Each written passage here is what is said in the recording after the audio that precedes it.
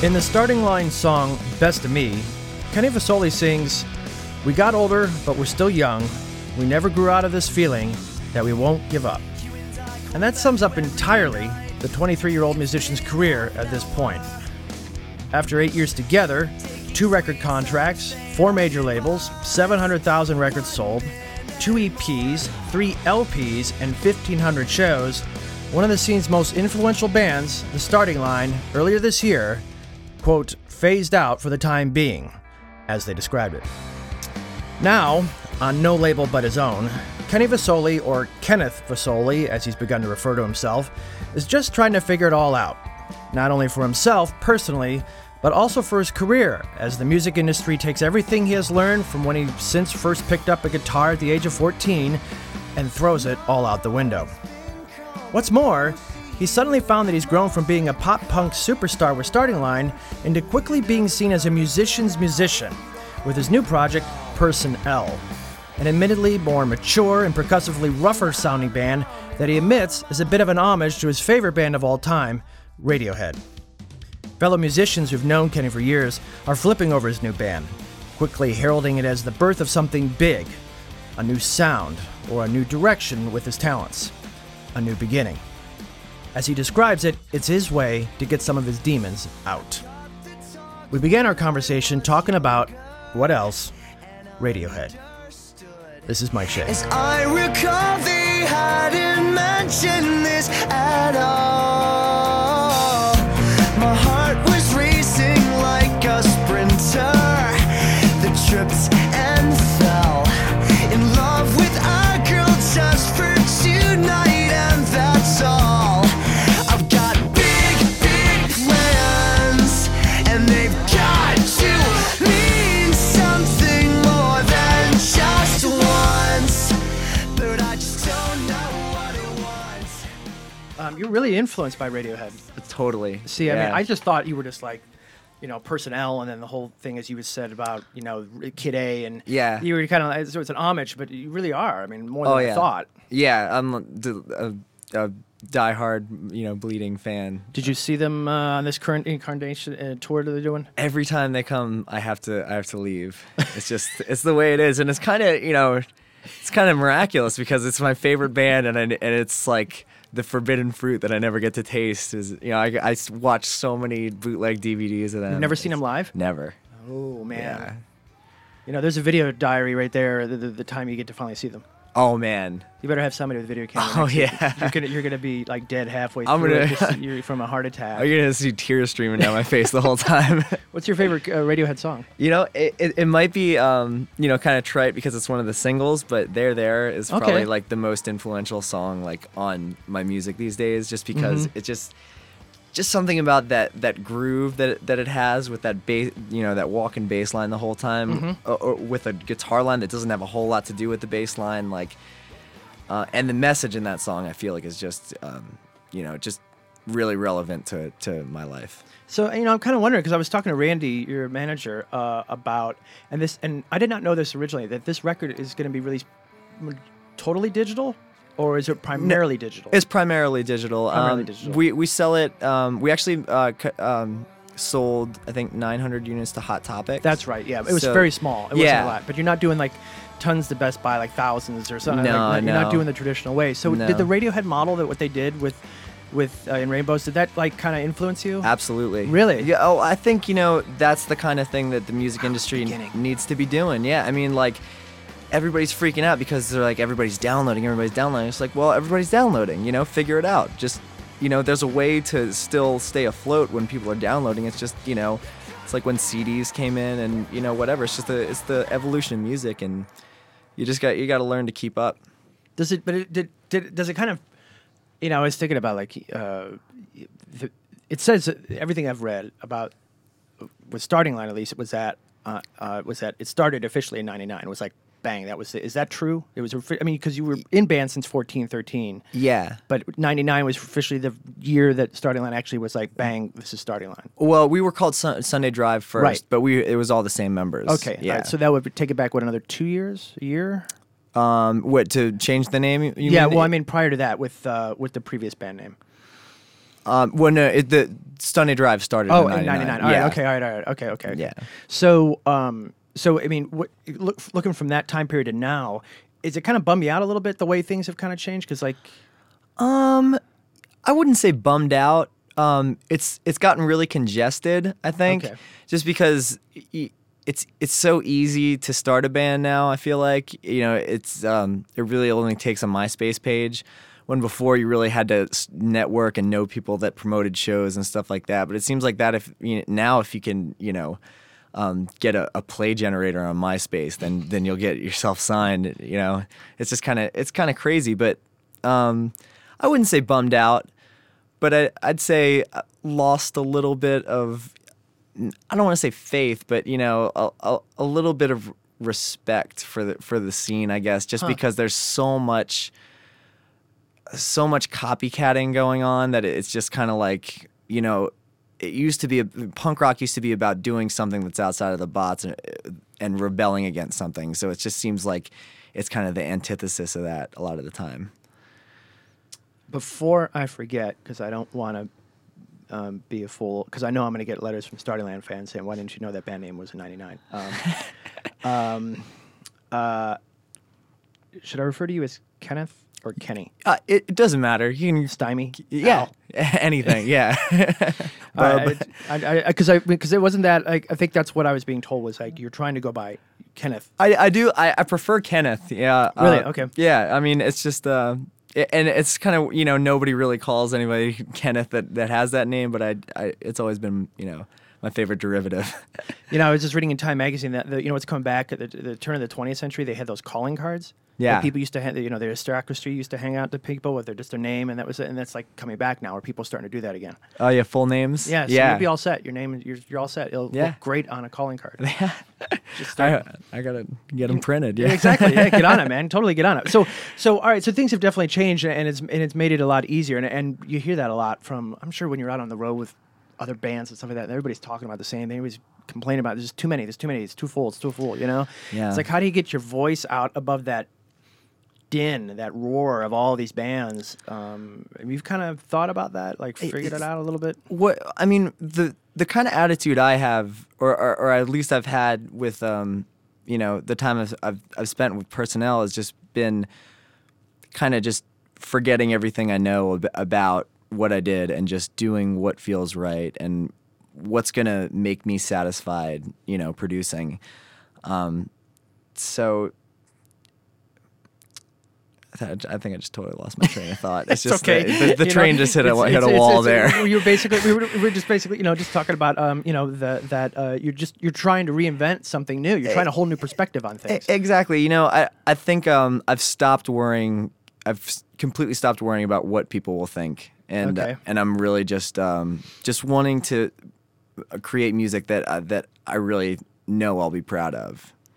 So that's where I'm at right now, and I think that if any band does that and puts out something, whether it's good or bad, but really is something unique and something that that's taking a chance, I think it's at least commendable. Do you I'm kind of wondering if like one of the things that's always kind of made me curious is when a musician that's in a band comes out with a brand new record and starts going to the press and doing all the interviews with television and stuff, and like, yes, this is a great record, and yes, we're doing great, and we're happy, but behind the scenes, they're not. Yeah. And there's that divergence. So was with this last record that you did on Virgin, and that was last summer. Yes. Were you already at that? I mean, you had started Personnel. You did the MySpace thing and end of the year 2006. So you were already kind of moving. But it's like, did you already know by summer last year? It was like, this isn't. We're gonna probably have to put Starting Line on a hold, a hiatus for a while, because you kind of knew that you had to go do this now. You were kind of spent.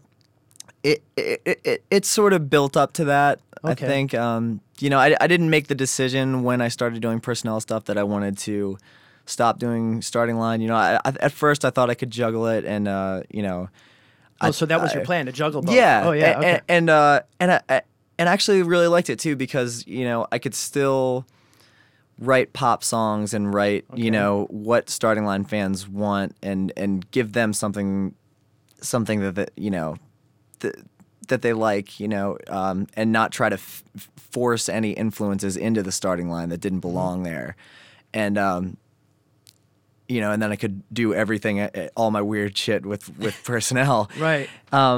But I'm not really sure exactly where it turned to going on hiatus. I think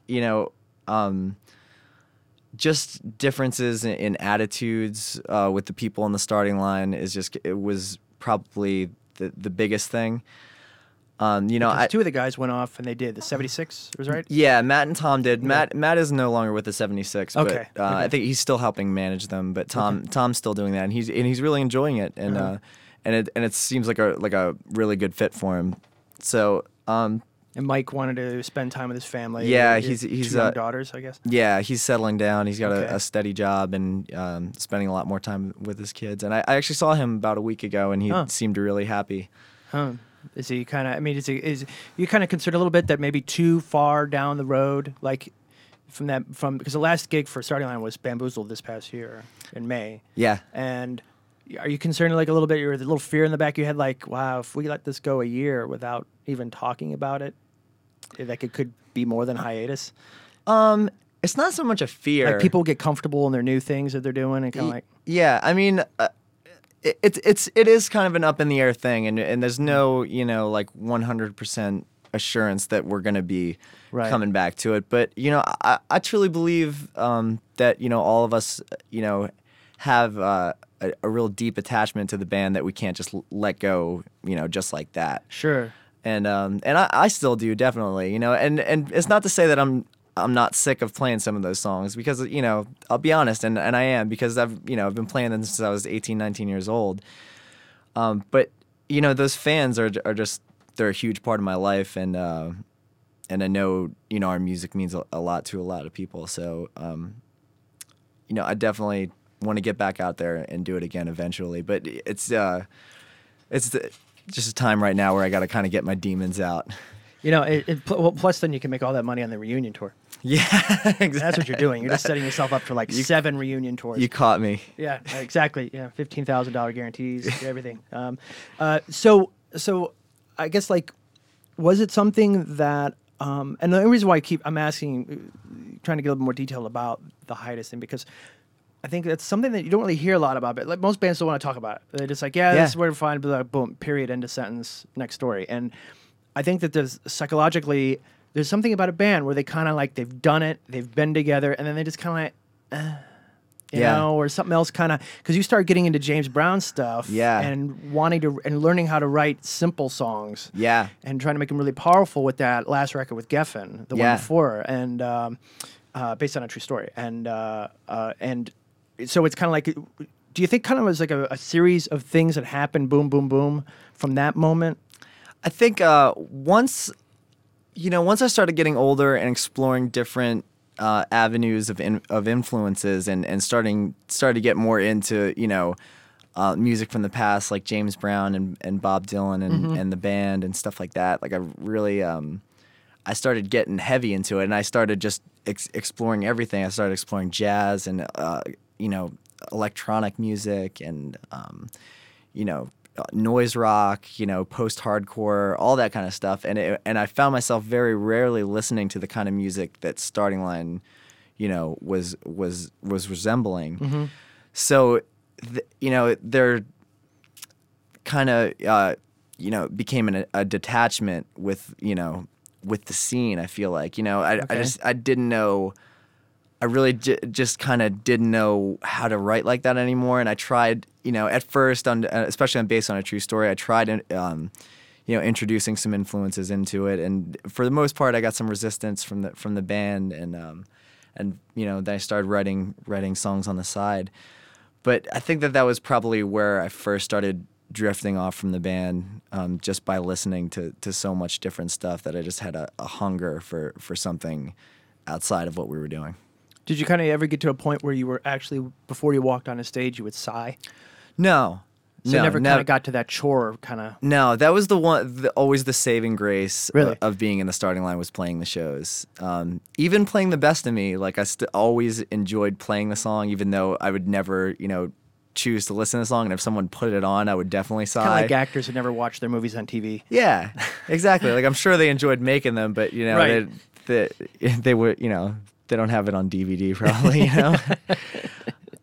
The other thing with Personnel that you really did initially, at least, because I think you've kind of come around now and said, you know what, a structure is a better way. But with Personnel, you tried to like have a revolving door of musicians, and it really wasn't supposed to have like a concrete formation to it. You were really trying to be unorthodox. Yeah, I mean, I initially had the idea to have it to be a sort of broken social scene kind of thing where I just had tons of people come in, like all my friends come in and play, whatever.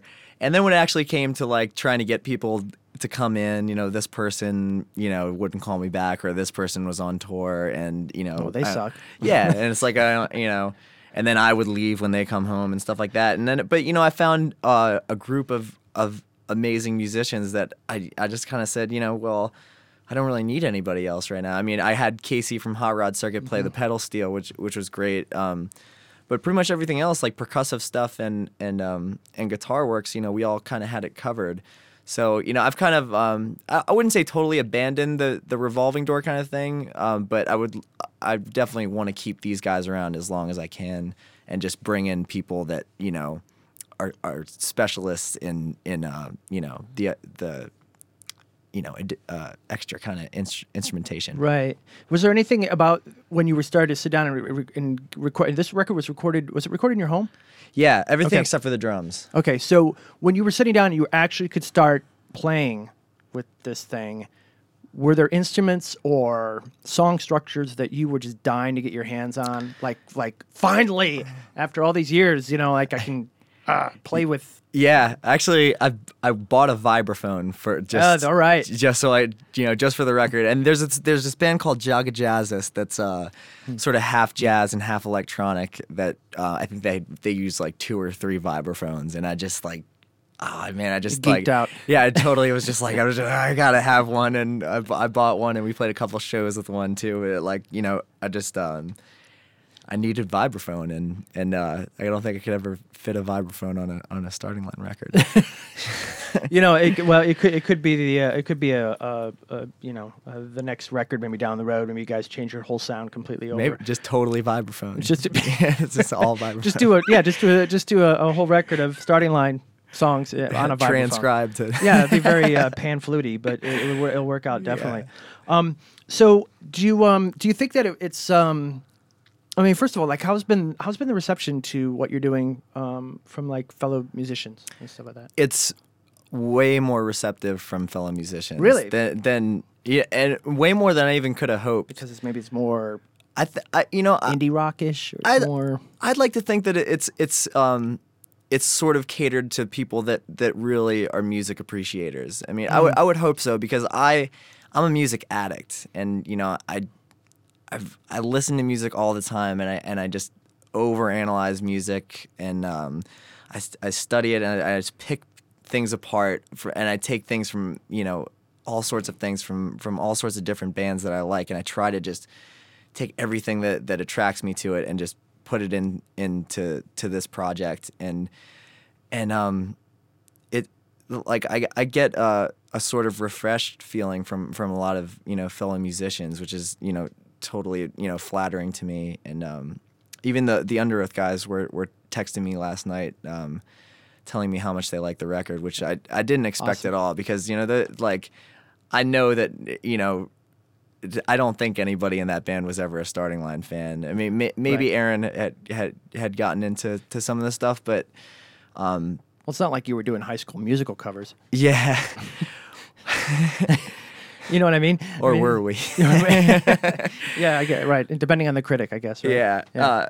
But just that I'm getting good feedback from people like that, like people that I really respect their music. It just means so much to me, and it's been great. And like, what about like at the shows where you have Starting Land fans that are coming in, and maybe they've heard, well, in today's world they probably heard the whole record. So How are they responding to it? It's kind of it's better than I thought. There are a lot of Starterline fans that have come into it and gotten really into it, and a lot of people I've met have even told me, I heard the Starting Line, not really my thing, but I'm really into Personnel, which is what I was going for, and I realized that it's kind of it's a horse of a different color, and it's it's just it's a different sort of vibe, and it's an acquired taste. I think definitely. Really.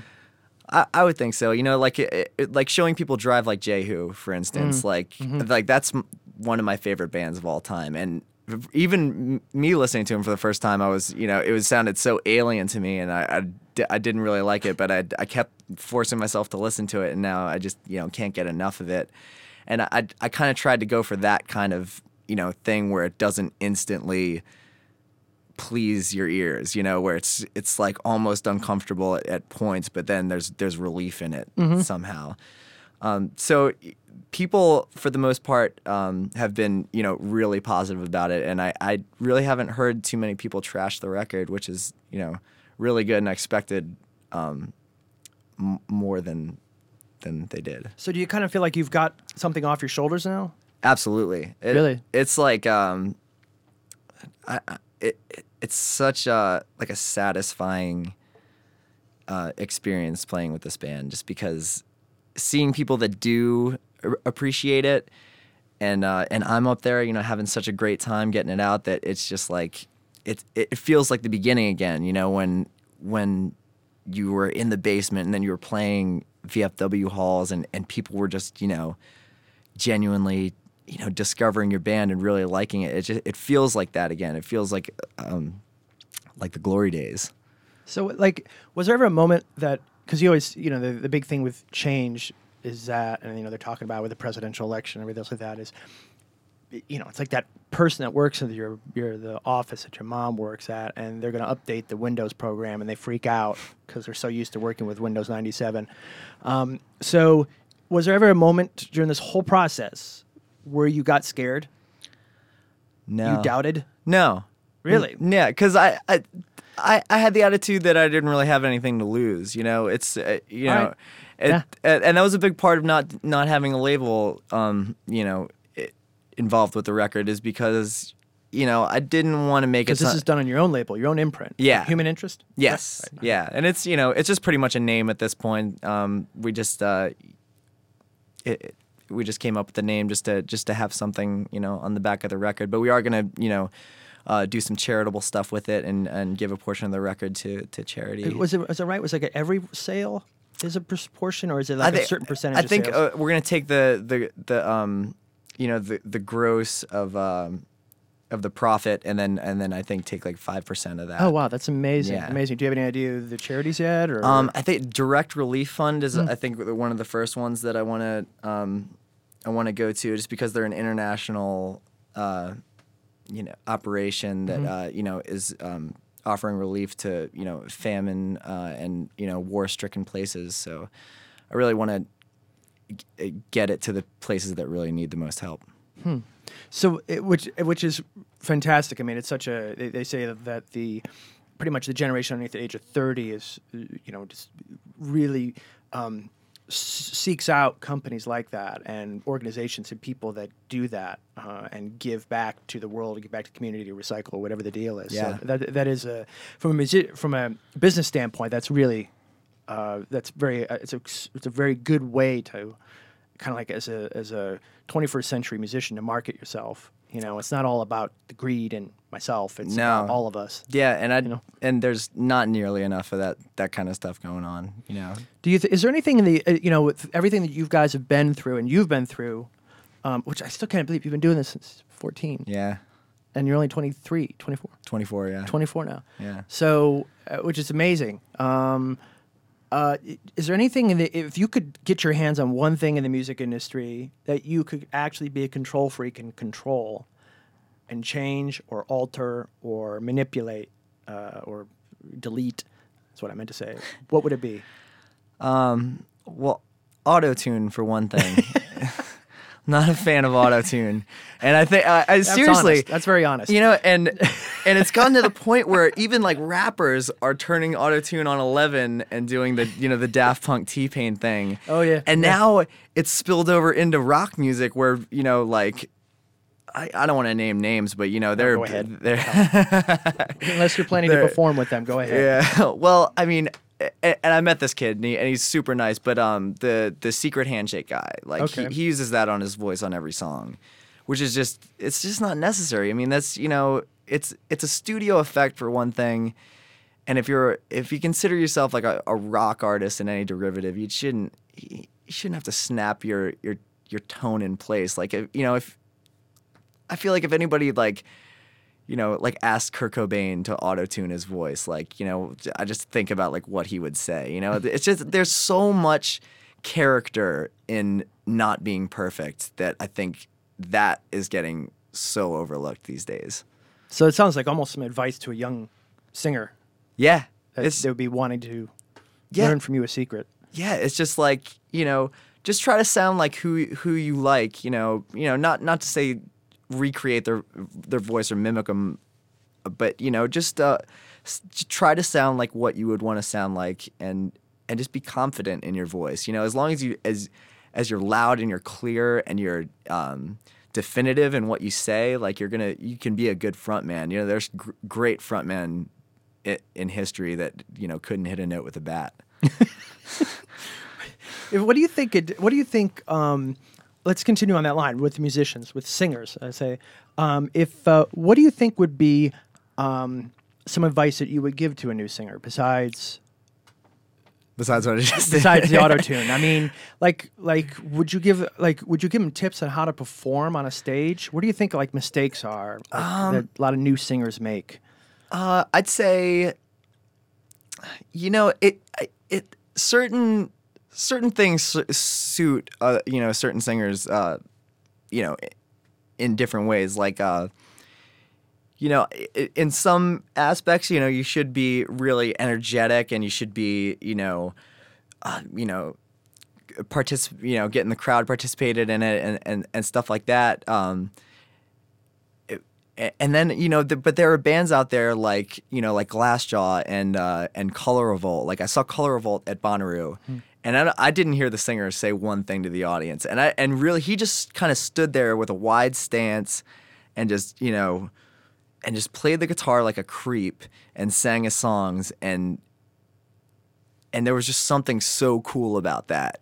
So it's just like it's about taking what you have and just going with it. I'd say just do what's natural. Never try to be somebody else. Just try to be the person that you would want to see. And I don't know if that makes any sense. Sure. But Yeah. but it's all about just finding your kind of attitude.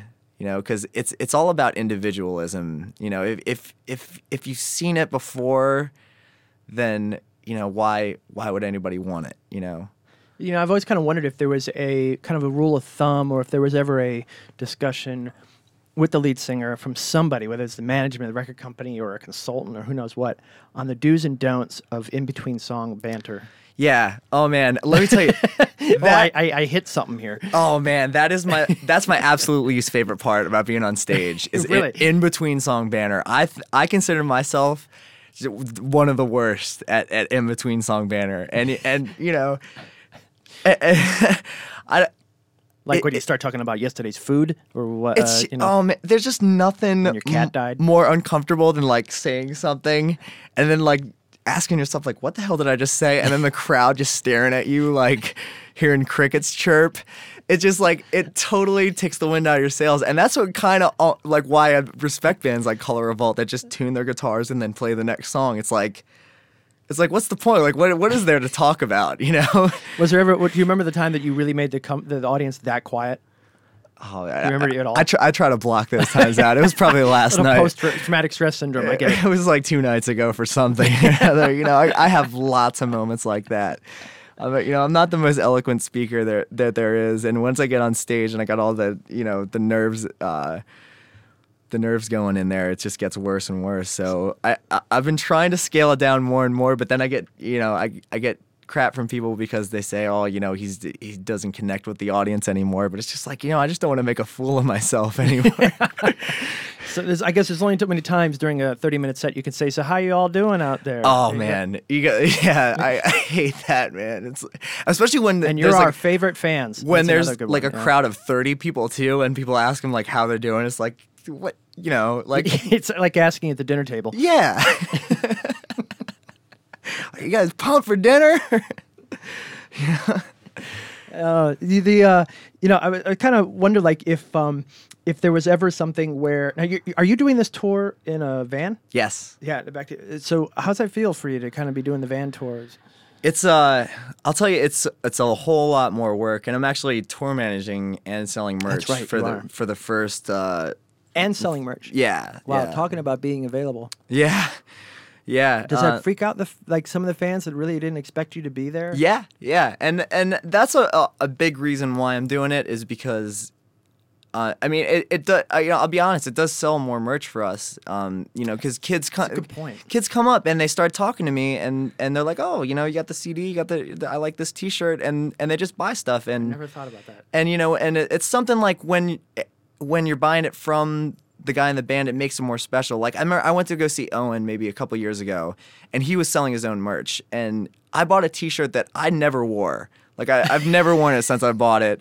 I think it's the wrong... he didn't even have my size. I didn't care. I just wanted to, I just wanted to talk to him a little bit more. And I guess I kind of took that with me, because... I'll remember that moment forever, just buying a T-shirt off of Mike and Silla. You sounds like you need to jack the price up on your merch if you're going to be able to sell it that easy, just by just doing it yourself. Start selling pieces of stuff from your house you don't want anymore. Yeah, I should. I got There's a fan out there for anything. They'll buy anything. You know what I mean? Forget eBay. Yeah, exactly. So I was kind of curious. This is what I was going to ask before I went into the van question. That's why I paused there for a second, trying to grab my thoughts. It sounds like what you're saying is you still get, after 1,500 shows is what you have on your MySpace and other bio stuff like that. You've done 1,500 shows? Really? Yeah. Over 7 years? Yeah. So, all right. So, like, you still get nervous? Not nervous, anxious. Really, really anxious. I never really got nervous. Maybe the first couple of shows that I played in my high school bands, I got nervous, but after that, I've kind of just had an addiction for performing, and within the 5-10 minutes before we go on, I'm just I'm like a caged bull, just jumping around and banging on things and clapping my hands and stuff like that, and it's always really exciting. I never really get nervous, just really anxious. Is there another personality to you when you're on the stage? Is there like an alter ego?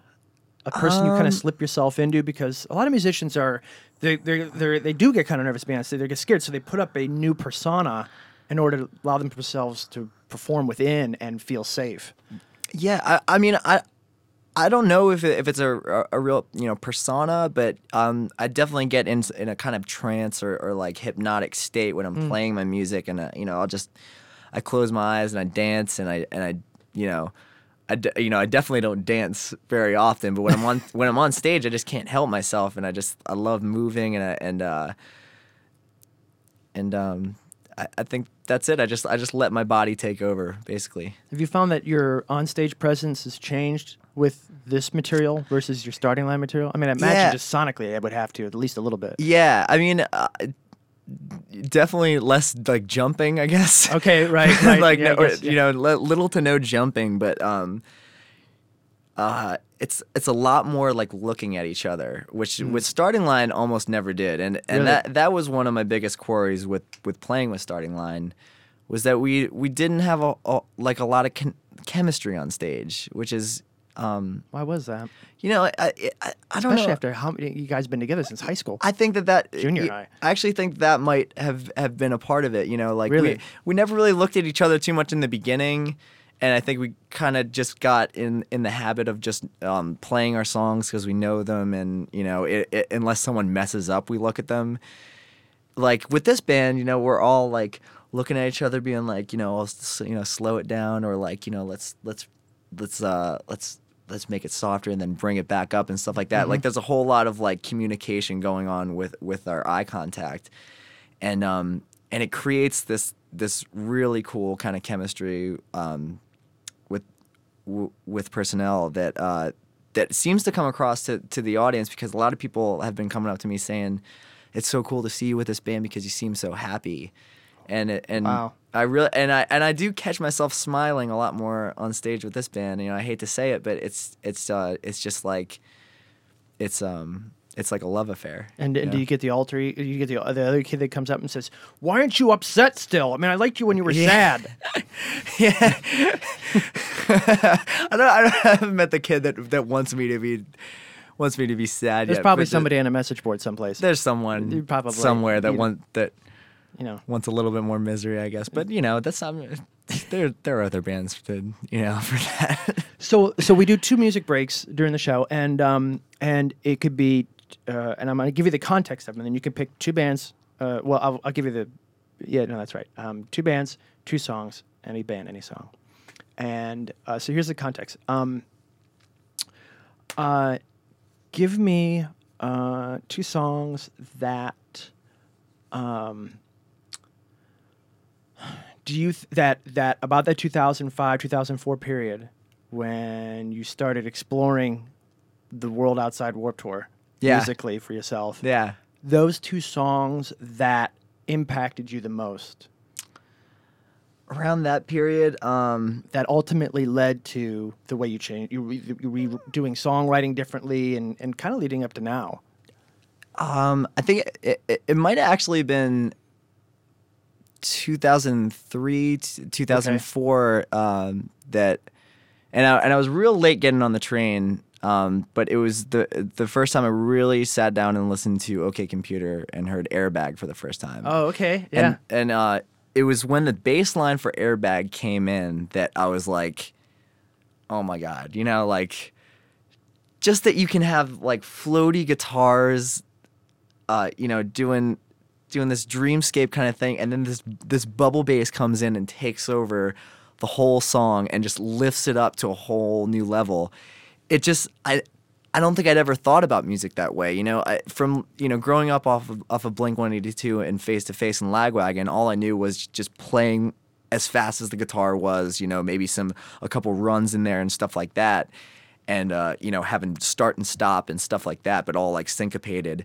But to think about you know, the bass being you know, a percussive entity and a thing to like escalate and excite the song rather than just be another guitar, I think was a big turning point in the way that I wanted to write music. Wow. And another band, another song. Another band, another song. I'm trying to think around that time. Oh man, Glassjaw. Oh, 2 Tabs of Mescaline. You're a big Glassjaw fan. Huge Glassjaw fan. Right. That's the only band that can get me back in the mosh pit, I think. Really? Yeah. That's the one. That's the one. I mean, I you know, even when we were Daryl will be happy. Oh yeah. Yeah, he knows. He's Yeah, really? he always sees How much me out signed, there. autographed Glassjaw stuff have you made him do for you? I never had him sign anything. Really? I could never absolutely never. But I was never that guy that was huge on getting stuff signed. I really liked. Any pictures with him? No pictures. I That's do. hard to do. It's a lot hard to do. I just, Sometimes I wish I was just a fan because I'd have the. yeah, because I don't want to be that guy. You know, I want him to like, you know, Mean it. Yeah, I want him to be my buddy. You know, and Right. I can't be buddies with somebody that's asking you to take a picture with them. So, I've always kind of, you know, just had a man crush on that guy, and just like the, you know, his stage persona especially is, I think, really totally influential in the scene that, you know, that starting line and you know, all those, you know, Thursdays and Finches and all those were extremely inspired by his stage persona. And we played a show, Starting Line played a show with Head Automatica, where me and Daryl got to really like hang out for the first time, and I have that's like the only like Starting Line poster I have framed in my room. Were you nervous? I mean, not for the show, but like meeting him and like hanging out with him and talking with him. Like I was just so, so quiet and like, just like running through things I was going to say. A lot of uncomfortable like, silences. Yeah. Just, oh man. Yeah, I was super, super nervous.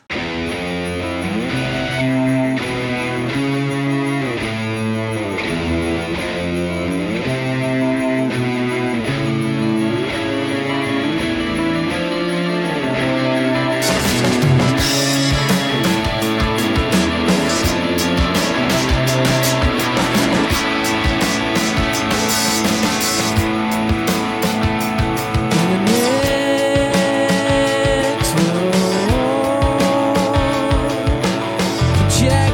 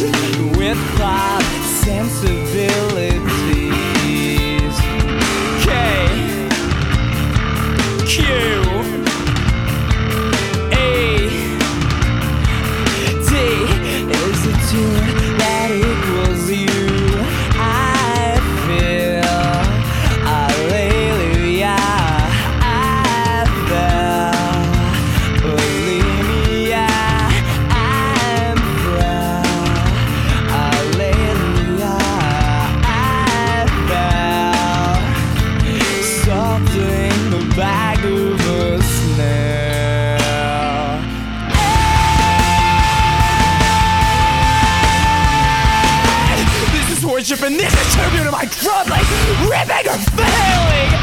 No end to fade, you fade, you fade in, and you fade in.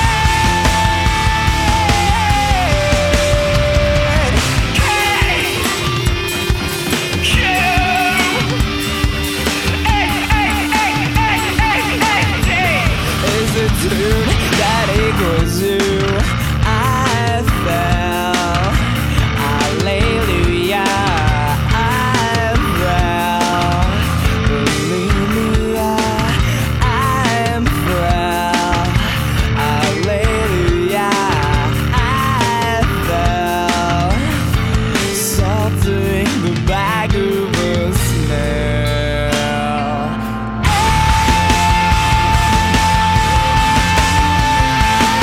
In my worshiping, in my trumpeting, loving, trumping, ripping and failing. My Turkish present is knowing I fade in, and I fade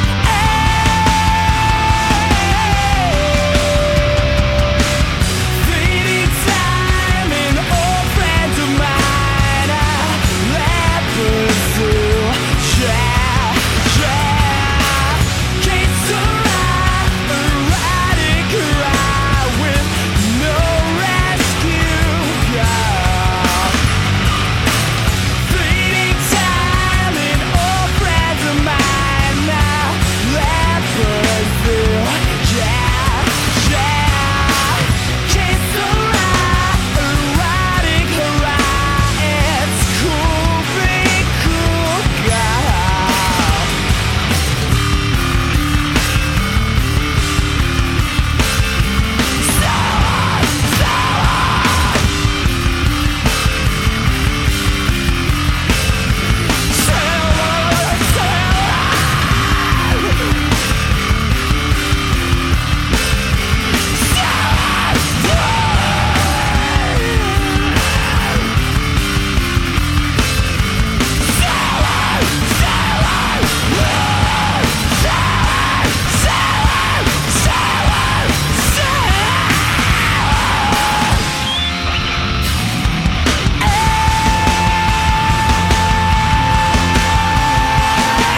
Worship, tribute, crumbling, ripping and failing.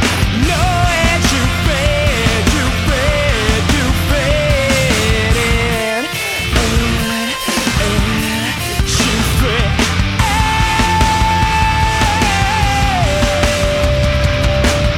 Fleeting time and old friends of mine now let pursue. Kiss around, erotic cry with no rescue, girl. Fleeting time and old friends of mine now let pursue. Kiss around, erotic cry. It's cool, be cool, girl.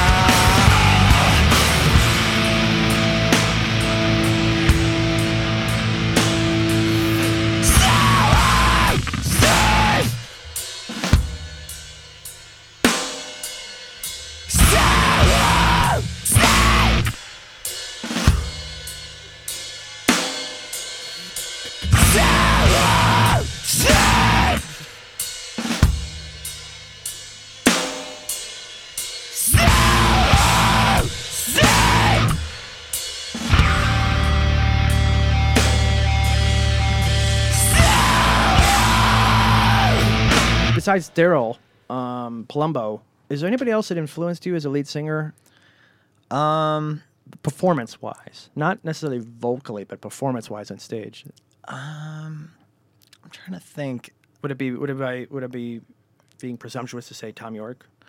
I mean, now it definitely is. Okay. I mean, to say that it was in starting line days, you know, Right, maybe right. from Based on a True Story on, I was. I mean, not so much by his stage persona because, he has a like that sort of same like Color Revolt kind of like just like thank you after he plays the song, kind of, and then plays the next song kind of thing, and I've always had a trouble just like saying nothing at shows, so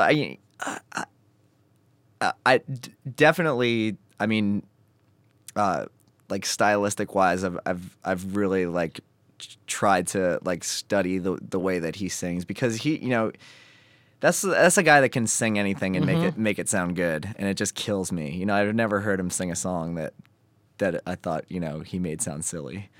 I've noticed more people. And maybe it's just because I love both bands. I do love Radiohead, but I also love the Smiths, and I've noticed more singers modeling either one of them, and you can hear shades of either one Morrissey or Tom York in their voices to certain extents. So it's pretty. It's kind of interesting to see how those bands are influencing so many bands now, especially bands that are coming out of the Warped Tour crowd that are growing up. Yeah, and that's the next. It's like their college years, kind of. Yeah, you go to college, you start appreciating, John Coltrane and all that. And, yeah. Oh yeah. Yeah, Miles Davis. Exactly. That stuff, All right. So here's what I was going to start off with, is it true that you, for a temporary point in time, sang with Hinder? That's amazing. I never thought that this would. I was in a sort of Deftones-ish kind of, I'll go as far to say sort of new metal before there was new metal. Okay, when it was cool. Yeah, right, I mean, okay. it was... back in the day. Yeah, it was in like my freshman year of high school. And I came up with the name, and it happened to be called Hinder. And then, there's a new incarnation. There's none of the members from that Hinder, but yeah, that started up, and I thought, oh hey, what a coincidence. And I don't know who's worse. So that is like the interesting little fact trivia thing that people can share over the dinner table now. I hope nobody goes looking for that record. But it is out there. There was a small. I thought it was just demos. We won a Battle of the Bands where we got, I think, like 8 hours of recording time. Oh, one of those things. Yeah, we made like a 6 or 7 song record, and I don't know. I think Matt Watts might have a copy of it somewhere, really? But I don't even have a copy of it. But that is the same band. It's just all the original people are out, or is it a totally separate band? Totally separate band. So it's all right. Yeah. So that is actually the trick question behind it. Okay. Yeah. All right. It's just shared the same name. That was it. Damn. Yeah. It would have been funny the other way around. Totally. But it's okay. But it is kind of amazing. It is really, really amusing to kind of think of it that way. Yeah. How important do you think, especially after you've been doing, let me do it a different direction. What high school did you go to? You went to Happer Horsham. And what were you like in high school? I was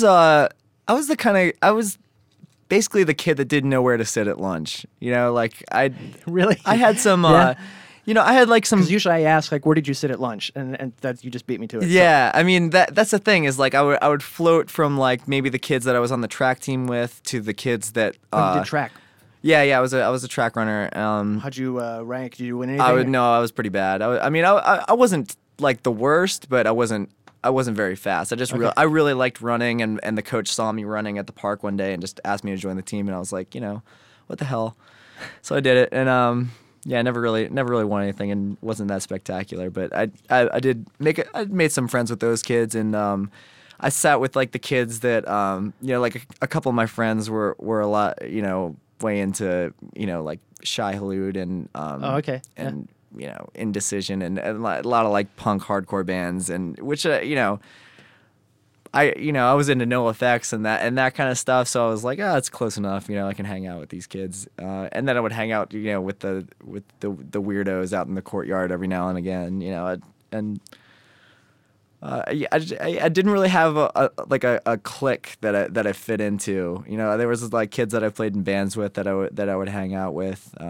But for the most part, I just would have my headphones on and just try to pay attention in class and just be annoyed at the kids that would talk all the time. And I was wow, you were pretty attentive in class. I tried to be. For a musician, I'm actually kind of impressed. Yeah, I was more just like annoyed with kids in high school than anything, and I just would just But I actually liked going to class. Like I really liked. What were your grades like? I was like about a B average student. What was your courses like? What were the ones that were like I aced that one, man?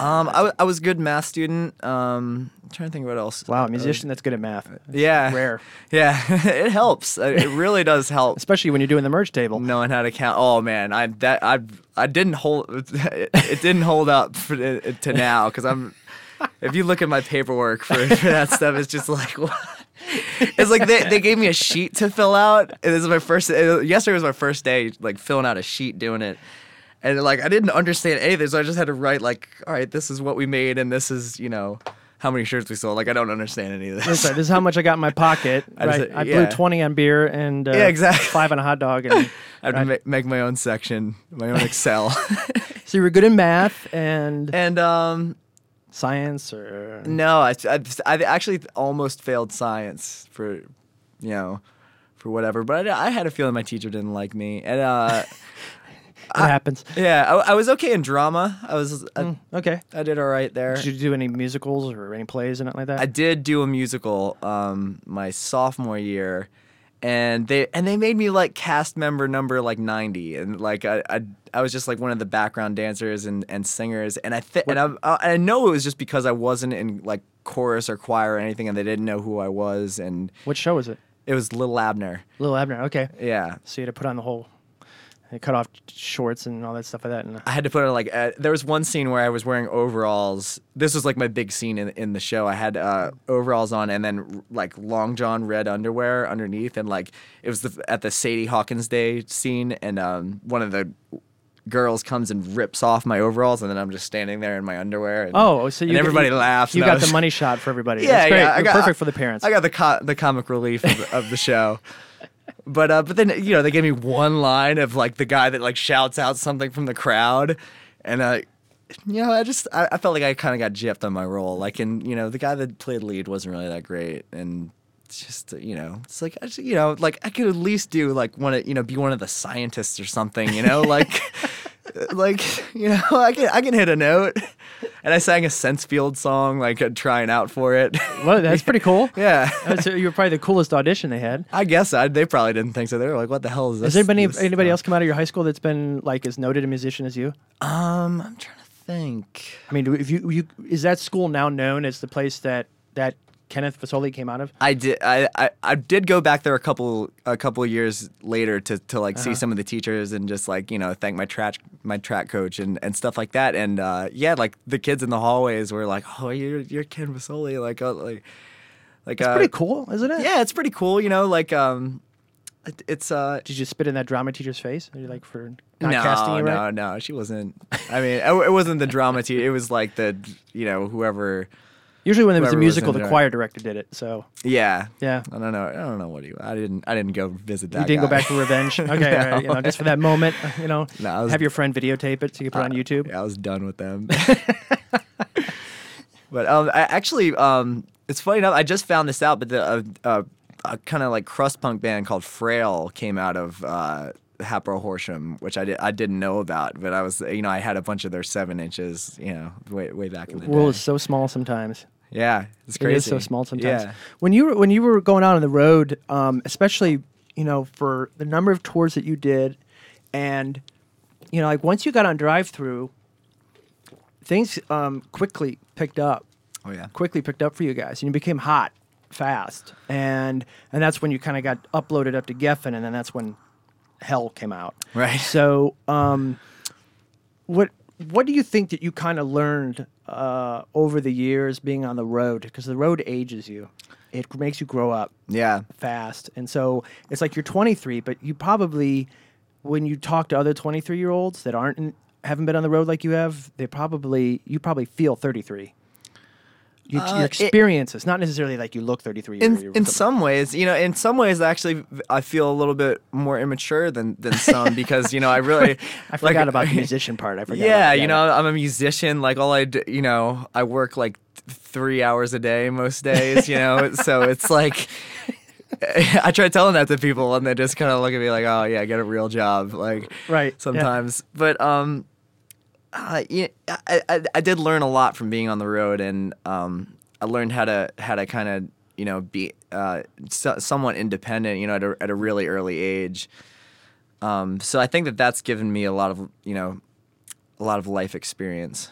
Do you think there's been any sort of negative impact from learning to be independent so early? I mean, do you think it's kind of made you less willing to want to rely on somebody else? Maybe, but I wouldn't consider that a negative thing.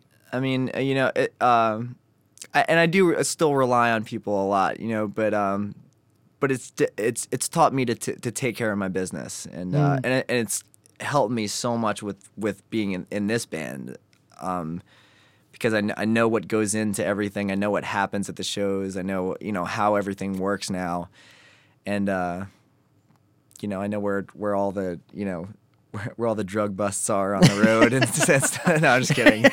Maybe. maybe you've just read about it online. Yeah, it's not like you would know. No, but yeah, I really think that the experience of the road have affected me in the better. Have you kind of noticed now that it sounds like to a certain extent personnel where you are with this band and your career it's like this is your I've learned a lot band. And now I'm going to put it in motion. And I was reading about in the story in AP, I think it was AP or it was online. It was one or the other. I can't remember right now. I haven't had enough coffee. I think about Paramore.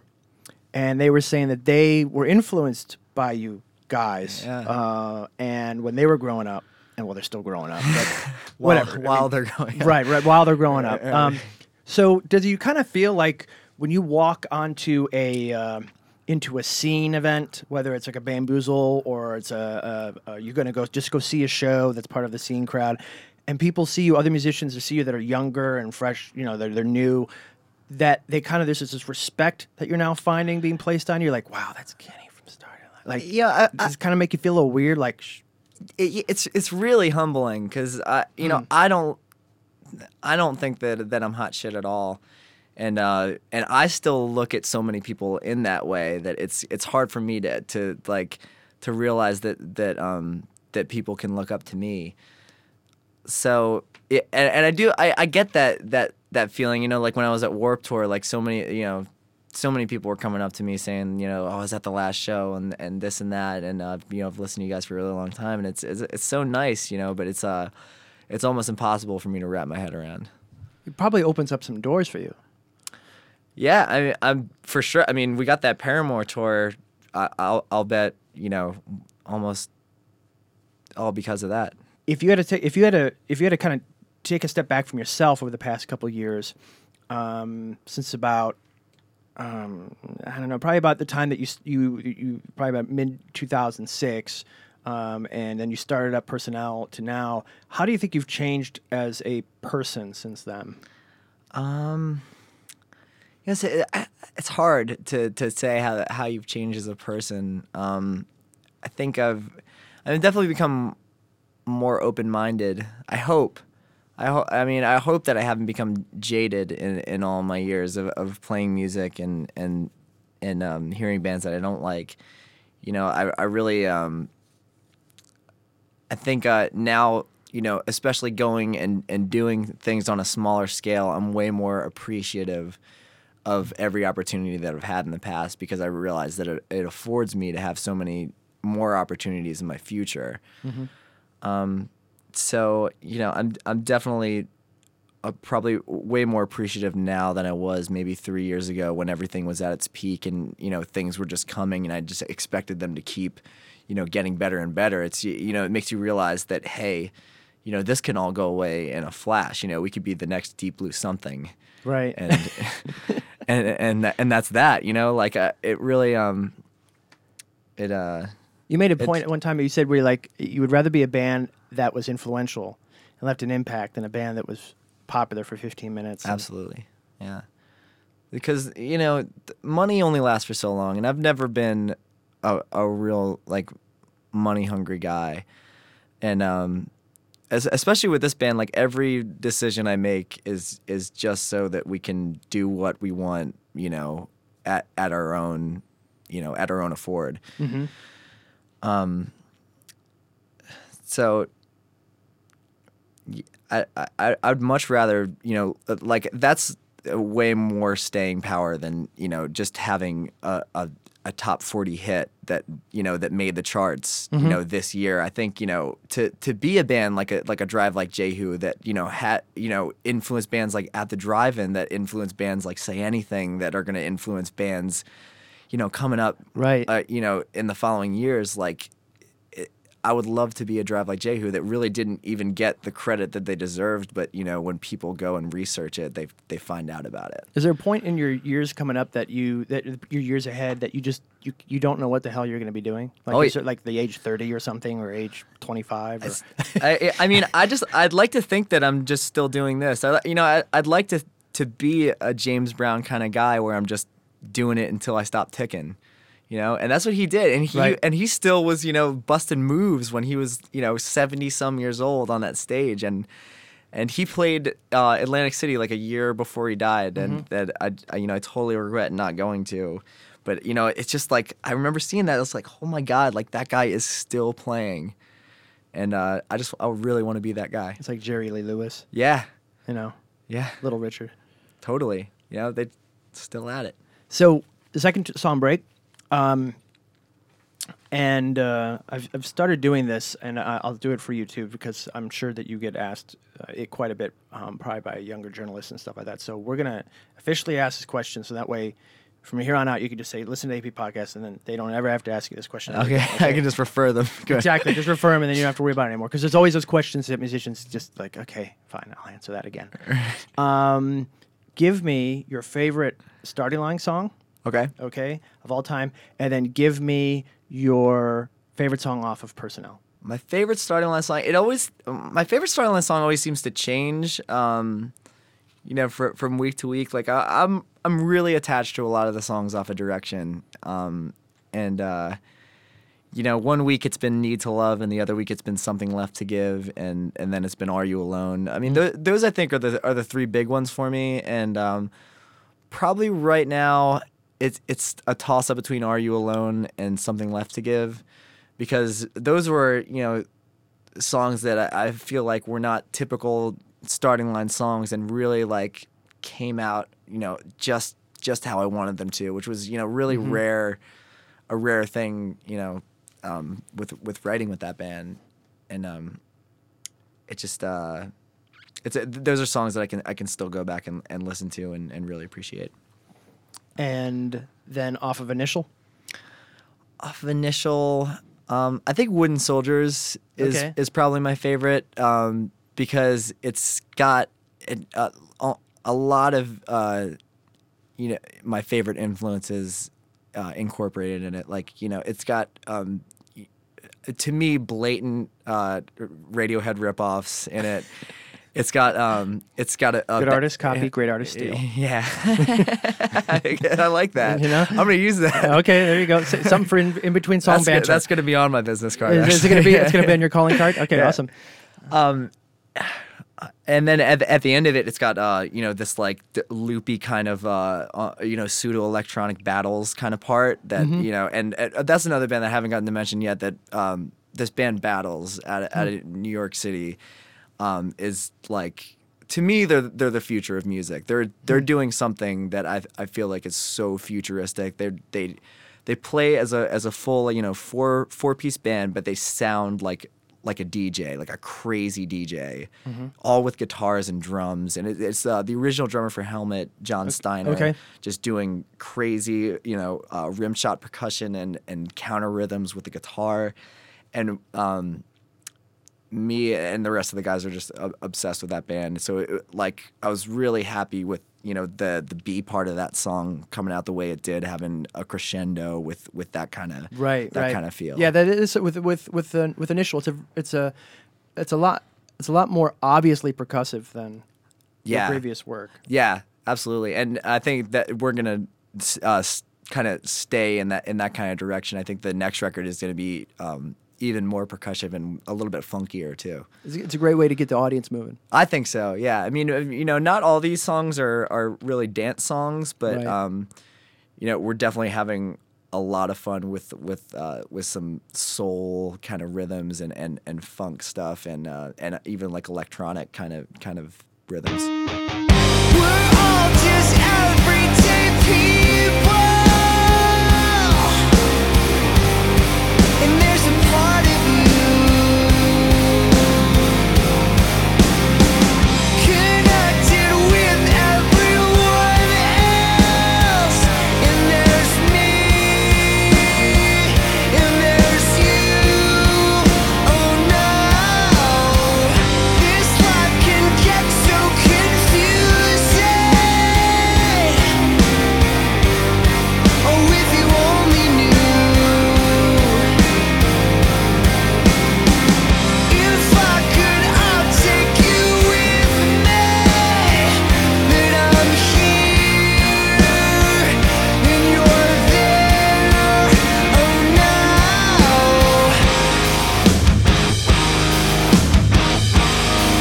Are you alone? Oh no.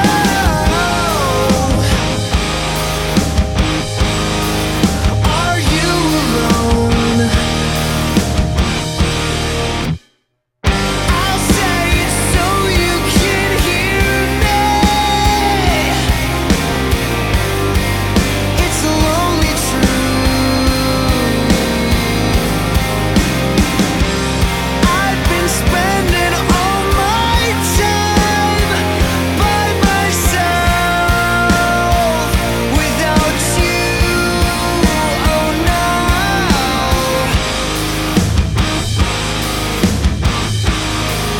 Are you alone? Oh no.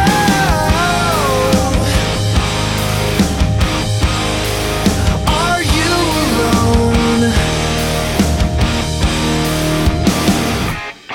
And if you want let me hear it. If you're not, then consider yourself lucky as hell. Have you ever needed help when you've been all by yourself? Yeah. Have you ever been home when everyone's gone? Are you alone? Oh no.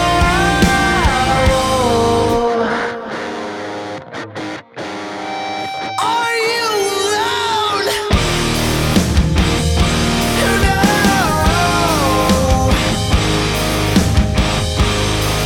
Are you alone? Are you alone? Are you alone?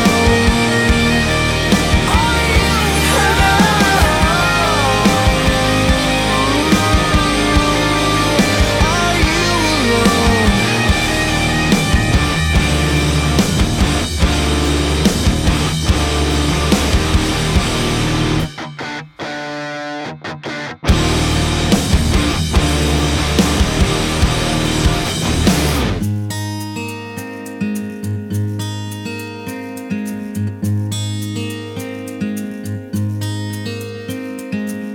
I've got stars in my great big sky I shall gaze upon without leaving small ones behind, because they're harder to find. Some were satellites, others planes. Some were twinkling while others were fading away. But they're all one of a kind. Ooh, it's not that interesting, but I'd like to keep it a secret, so I'll have something left to give.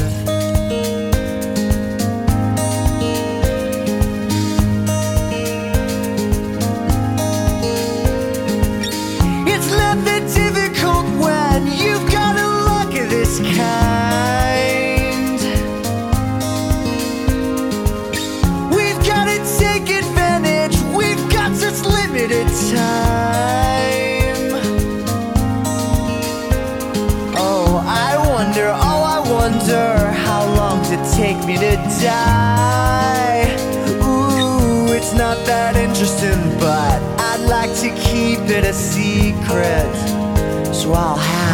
something left to give.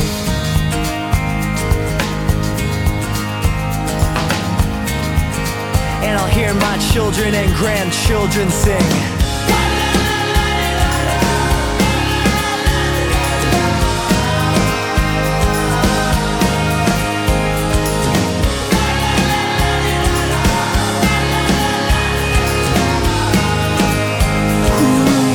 Not that interesting, but I'd like to keep it a secret.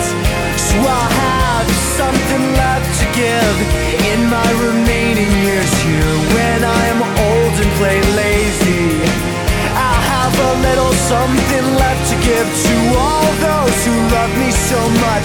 I'd like to return the favor and have something left to give. And I'll hear my children and grandchildren sing.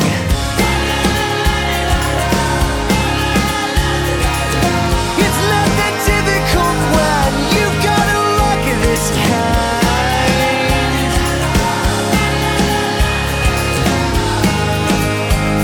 To all those who love me so much, I'd like to return the favor.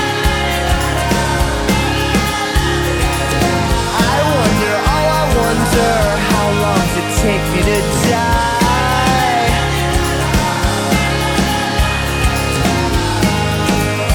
Ooh, it's not that interesting, but I'd like to keep it a secret and have something left to give.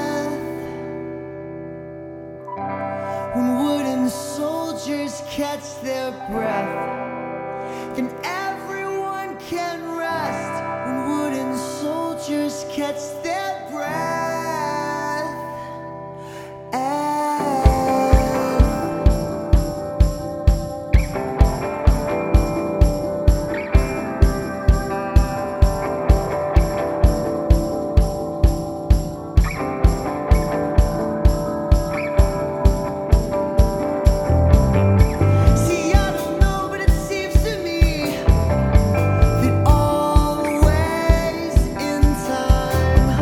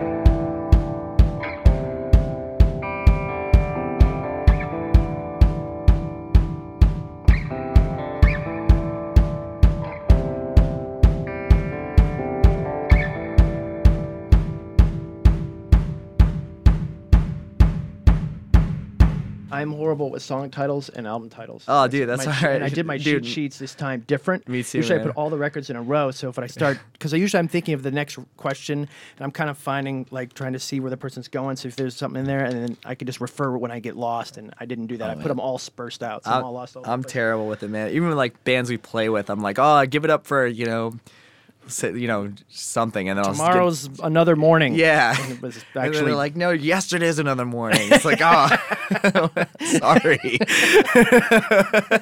You done that yet? Have you done that yet? Oh, almost every show.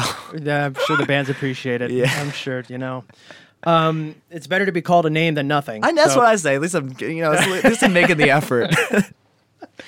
I was, and speaking of the songs on Initial, lyrically, it was been kind of like talked about. Like I've read a bunch of places where the Initial starting line material back in the day was kind of like being mad about a last relationship and Yeah. venting, Yeah. and your therapy, and so then I think there was actually a comment at some point. I think it was actually in the Initial AP cover story. Where one of the guys in the band said something like, paraphrasing, but maybe at some point we'll stop writing about girls that we're mad at. Yeah. And so That's funny. how lyrically is to you Personnel compared to like the stuff you were doing at Starting Line? I mean, like, give me a context that's different. Where was your reference point for what you ended up putting into Personnel? For Personnel, I mean, I've always written from experience and from life experience, and because that that's all I know, and I don't know how to write like fiction, or I guess you write what you know. I write what I know, and I write what's in my life and what's important to me, and things that I think other people can relate to. And with this, I try to get even more broad with the way that I sing and the lyrics that I write, and I try to write it in a way that you don't know exactly what I'm talking about. And and certain things could be about conversations I've had with my brother about politics, and certain things could be about love-strewn relationships, just like Starting Line stuff. But I try to put it in a way that's not so obvious now, and I think that's like, to me, what some of the greatest lyrics are, because you can take a line. Like say, like, going back to there, like, just because you feel it doesn't mean it's there. Like that, he could have been talking about anything in the world, like any particular situation from his life. But I can relate that to so many things in my life, and I'm just like dying to write lyrics like that stand out on their own and make you and are thought provoking and still relate to life. How often do you write lyrics? Do you have like a book? Yeah, I have. I have a lot of books that I just I'll think of something and I'll write it down and almost never go back to it and read it. So it's self-defeating. Yeah, I mean, I'd like to think that it does. I mean, sometimes like I'll be like, oh, well, that's kind of cool, but like, what the hell am I talking about here? Like, that's so stupid. Right. And I'll be like, well, I'll just change that line. And then I'll be like, well, then I'll just change the first line, and it's almost, it never really resembles what I start off with, but it's just like, it's kind of a kicking off point, and it gets my train of thought moving, and from there. But usually when I'm about to lay down the lyrics, I'll go back through everything that I've drafted for that song, and I'll just pick through things that I like. I'll try to put them in an order that it makes sense, and then I'll just do another once over to make it fluid, and then and sometimes I'll just completely wipe it out and just start from scratch and write the whole thing right there before I'm about to lay it down. Is there something that triggers you lyrically, like to all of a sudden start? I mean, does it take something to see something to all of a sudden like get into a fight with somebody? Does it take something where it's it usually you need to be on the road? I mean usually actually the road really helps, and not so much in a bus too, like, but just these these week tours that we've done with Personnel. Like, I've written so much more on just those little short stints in a van, because I have less to do with myself. There aren't like PlayStations and Xboxes and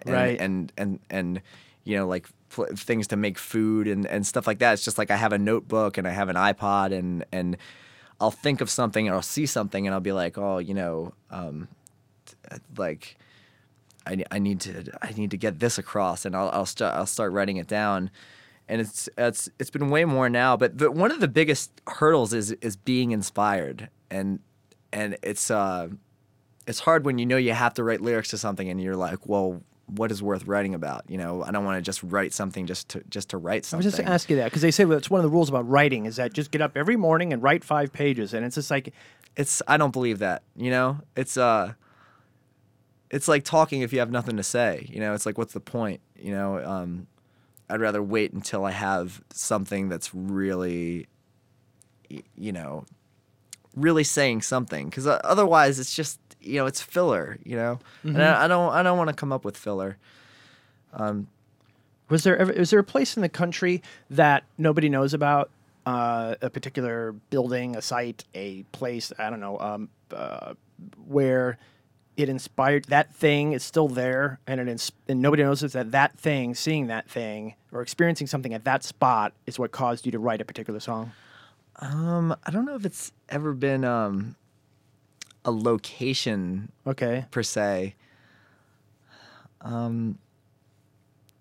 mean, I think the road in general, and driving really late at night, listening to full records, and just being alone with your own thoughts, it just it forces you to look around and start taking things in. And I haven't written a song about it, but there actually is a spot in Australia where we went. There's this kind of like mainly torn down building. It was across from the hotel we were staying at. It just basically is like a parking lot, but it had like 2 sides of a brick wall still up, and it had a bunch of graffiti on it. And somebody painted something, and then like cut out the canvas and then plastered it on this wall. And it's the desktop on my computer because I just love the. There's an album cover. Yeah. Oh, totally. You might see it. Yeah. There we are. And it's really like it's just like a weird picture of somebody's face with round glasses, and I like to think that it's John Lennon, and just that somebody saw that space and I'd like to think that they went and drew that just for that space, and really took the time with it, and then plastered it there. Just, stuff like that really gets me thinking. And what city was that in? Was it in Brisbane or something? Perth? No, it was Sydney, because the Opera Sydney. House was there too. Yeah, it's in Sydney. I believe it's across from a Marriott. So if you guys want to go look down near China, take a picture of it, Chinatown, and send it to you on your MySpace. Yeah, it looks like a crazy kind of John Lennon. What about? I've always wondered about those first draft songs. They would say when you write an angry letter to somebody, rip up the first draft and throw it away. Was there ever a song that you went back after you wrote it, and maybe you're getting close to recording it, and you just said, I'm going to throw out everything I just wrote, or 98% of what I wrote, and so the context of that song, the song title may stay the same, but the context completely changed from what it ended up being on record? Yeah, there's a song called Stay Where I Can See You, Based on a True Story, that used to be like it was the same kind of like surprise kind of context, where it was about that girl that like I had a really bad experience with this girl. Like I flew out to Seattle on my birthday because I thought like this was like, oh, I'm we're so crazy about each other, just to find out that she was like possibly pregnant with her ex-boyfriend's kid. And like yeah, and it was basically just like left it in a Motel 6 like the whole weekend on my birthday. So like I wrote I wrote a whole album dissing that bitch. and Stay Where I Can See You actually was like the worst one. It was like it had her full name. It was like oh, like it was just, with her address. Yeah, like totally, like it was just like the most malicious song I'd ever written. And then as the months passed, when we really started getting the songs together and we were about to record it, I was like, this is like I'm kind of over this, and there are enough songs about this on the record where like I got back with my old girlfriend that I'm still with now. That we were everything was going great, so I was like, let's make this a song for her, like a love song, and Stay Where I Can See You. Amazing. Yeah. How would you describe your fans? Extremely loyal. really like resilient. They're That's interesting. yeah. I mean, we've had so many repeat people come to see us, like people that a lot. Some people that had seen us since we were Sunday Drive, like. Wow. Like really long time fans. There's a girl that came to the this last Bamboozle, and that was her 50th time seeing us.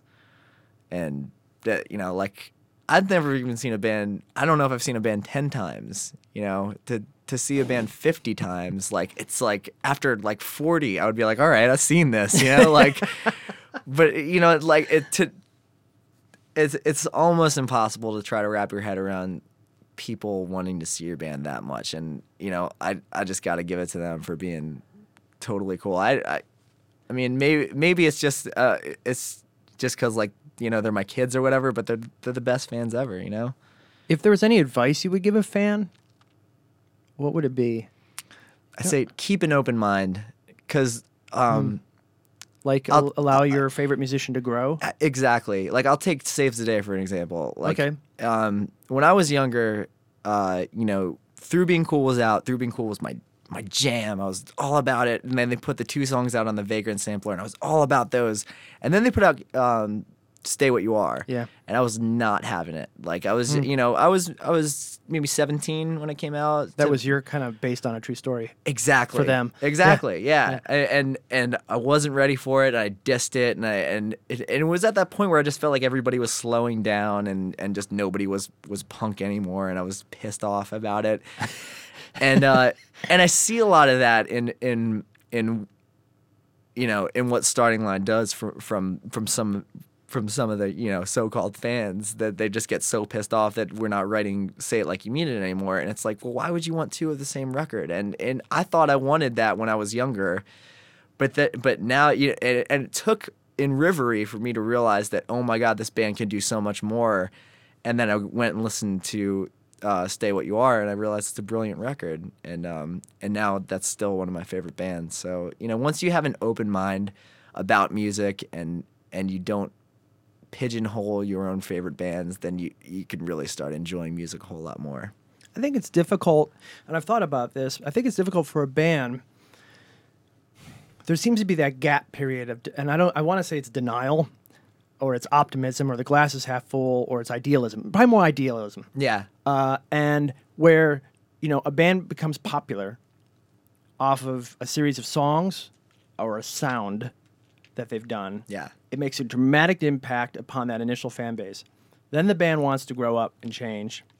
That fan base doesn't know what the hell they're doing. Yeah. Disappears. Yeah. And then about 10 years after that, so now we're 20 years into the band's existence, then the band realizes they go back and start doing the hits again. Yep.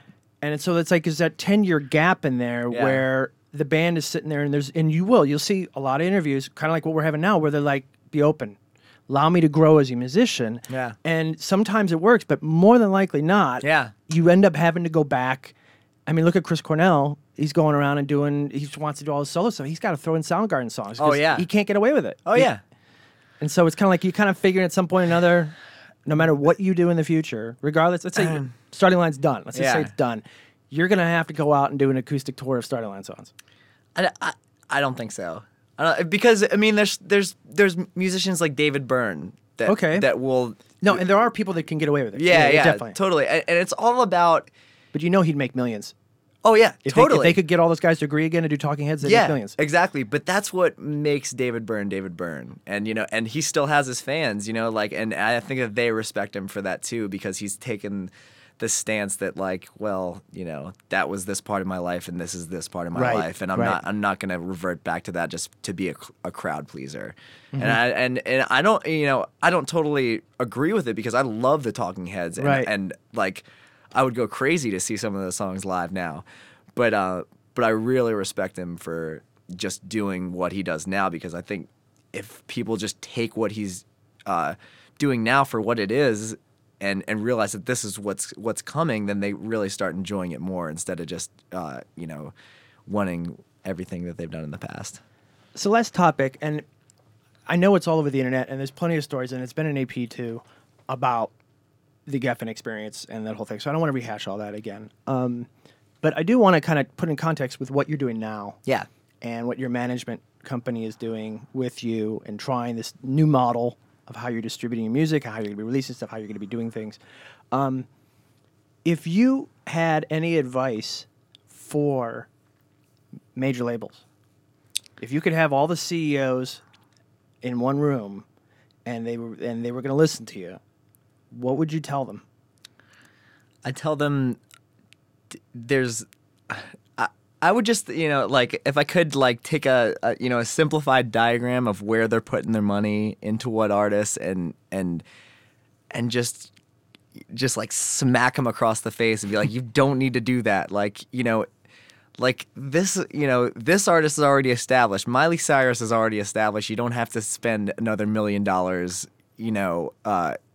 promoting her. Like they're gonna buy the records because they're gonna find out it's out. I mean, even on a small enough scale like what we're doing now with Personnel, like there's enough people that have heard about Personnel from Starting Line that we're already off to a really good start. That you have to realize that if you're trying to establish a band, that's one thing, but you got to be smarter about it. You got to be a lot smarter about where you put your money, and they got to just realize that we're living in a digital age now, and they got to adapt to that. They really just have to look at what Radiohead did and be like, wow, why was this so successful? Because you give the people a chance to have it for free, but also give them the option to pay for it. That's brilliant. Some people paid $100 for that record. Mm-hmm. And,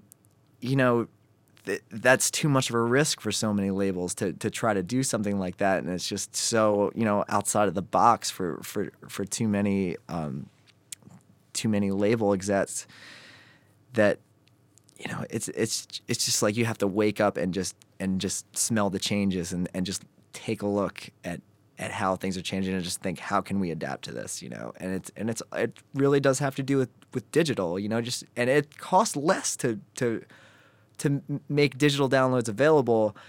I would just, I know it's really not the label thing, but somehow we need to get cracking down on torrent sites. I don't know how you would go about doing it, but that, well, over in Europe, they're starting to actually shut down the services. That's good. The actual internet services. Yeah, I don't back torrents at all. I never use them. I always pay for music, and I think that it's worth paying for. And do you think that's something your fans in general, not to say your fans, but fans in general don't understand, what they're impacting? Yeah, because it's so easy to get. I mean, it's like the option of whether you pay for it or you don't, it's all you have to do is just type it into your computer. How's it affected you as a musician?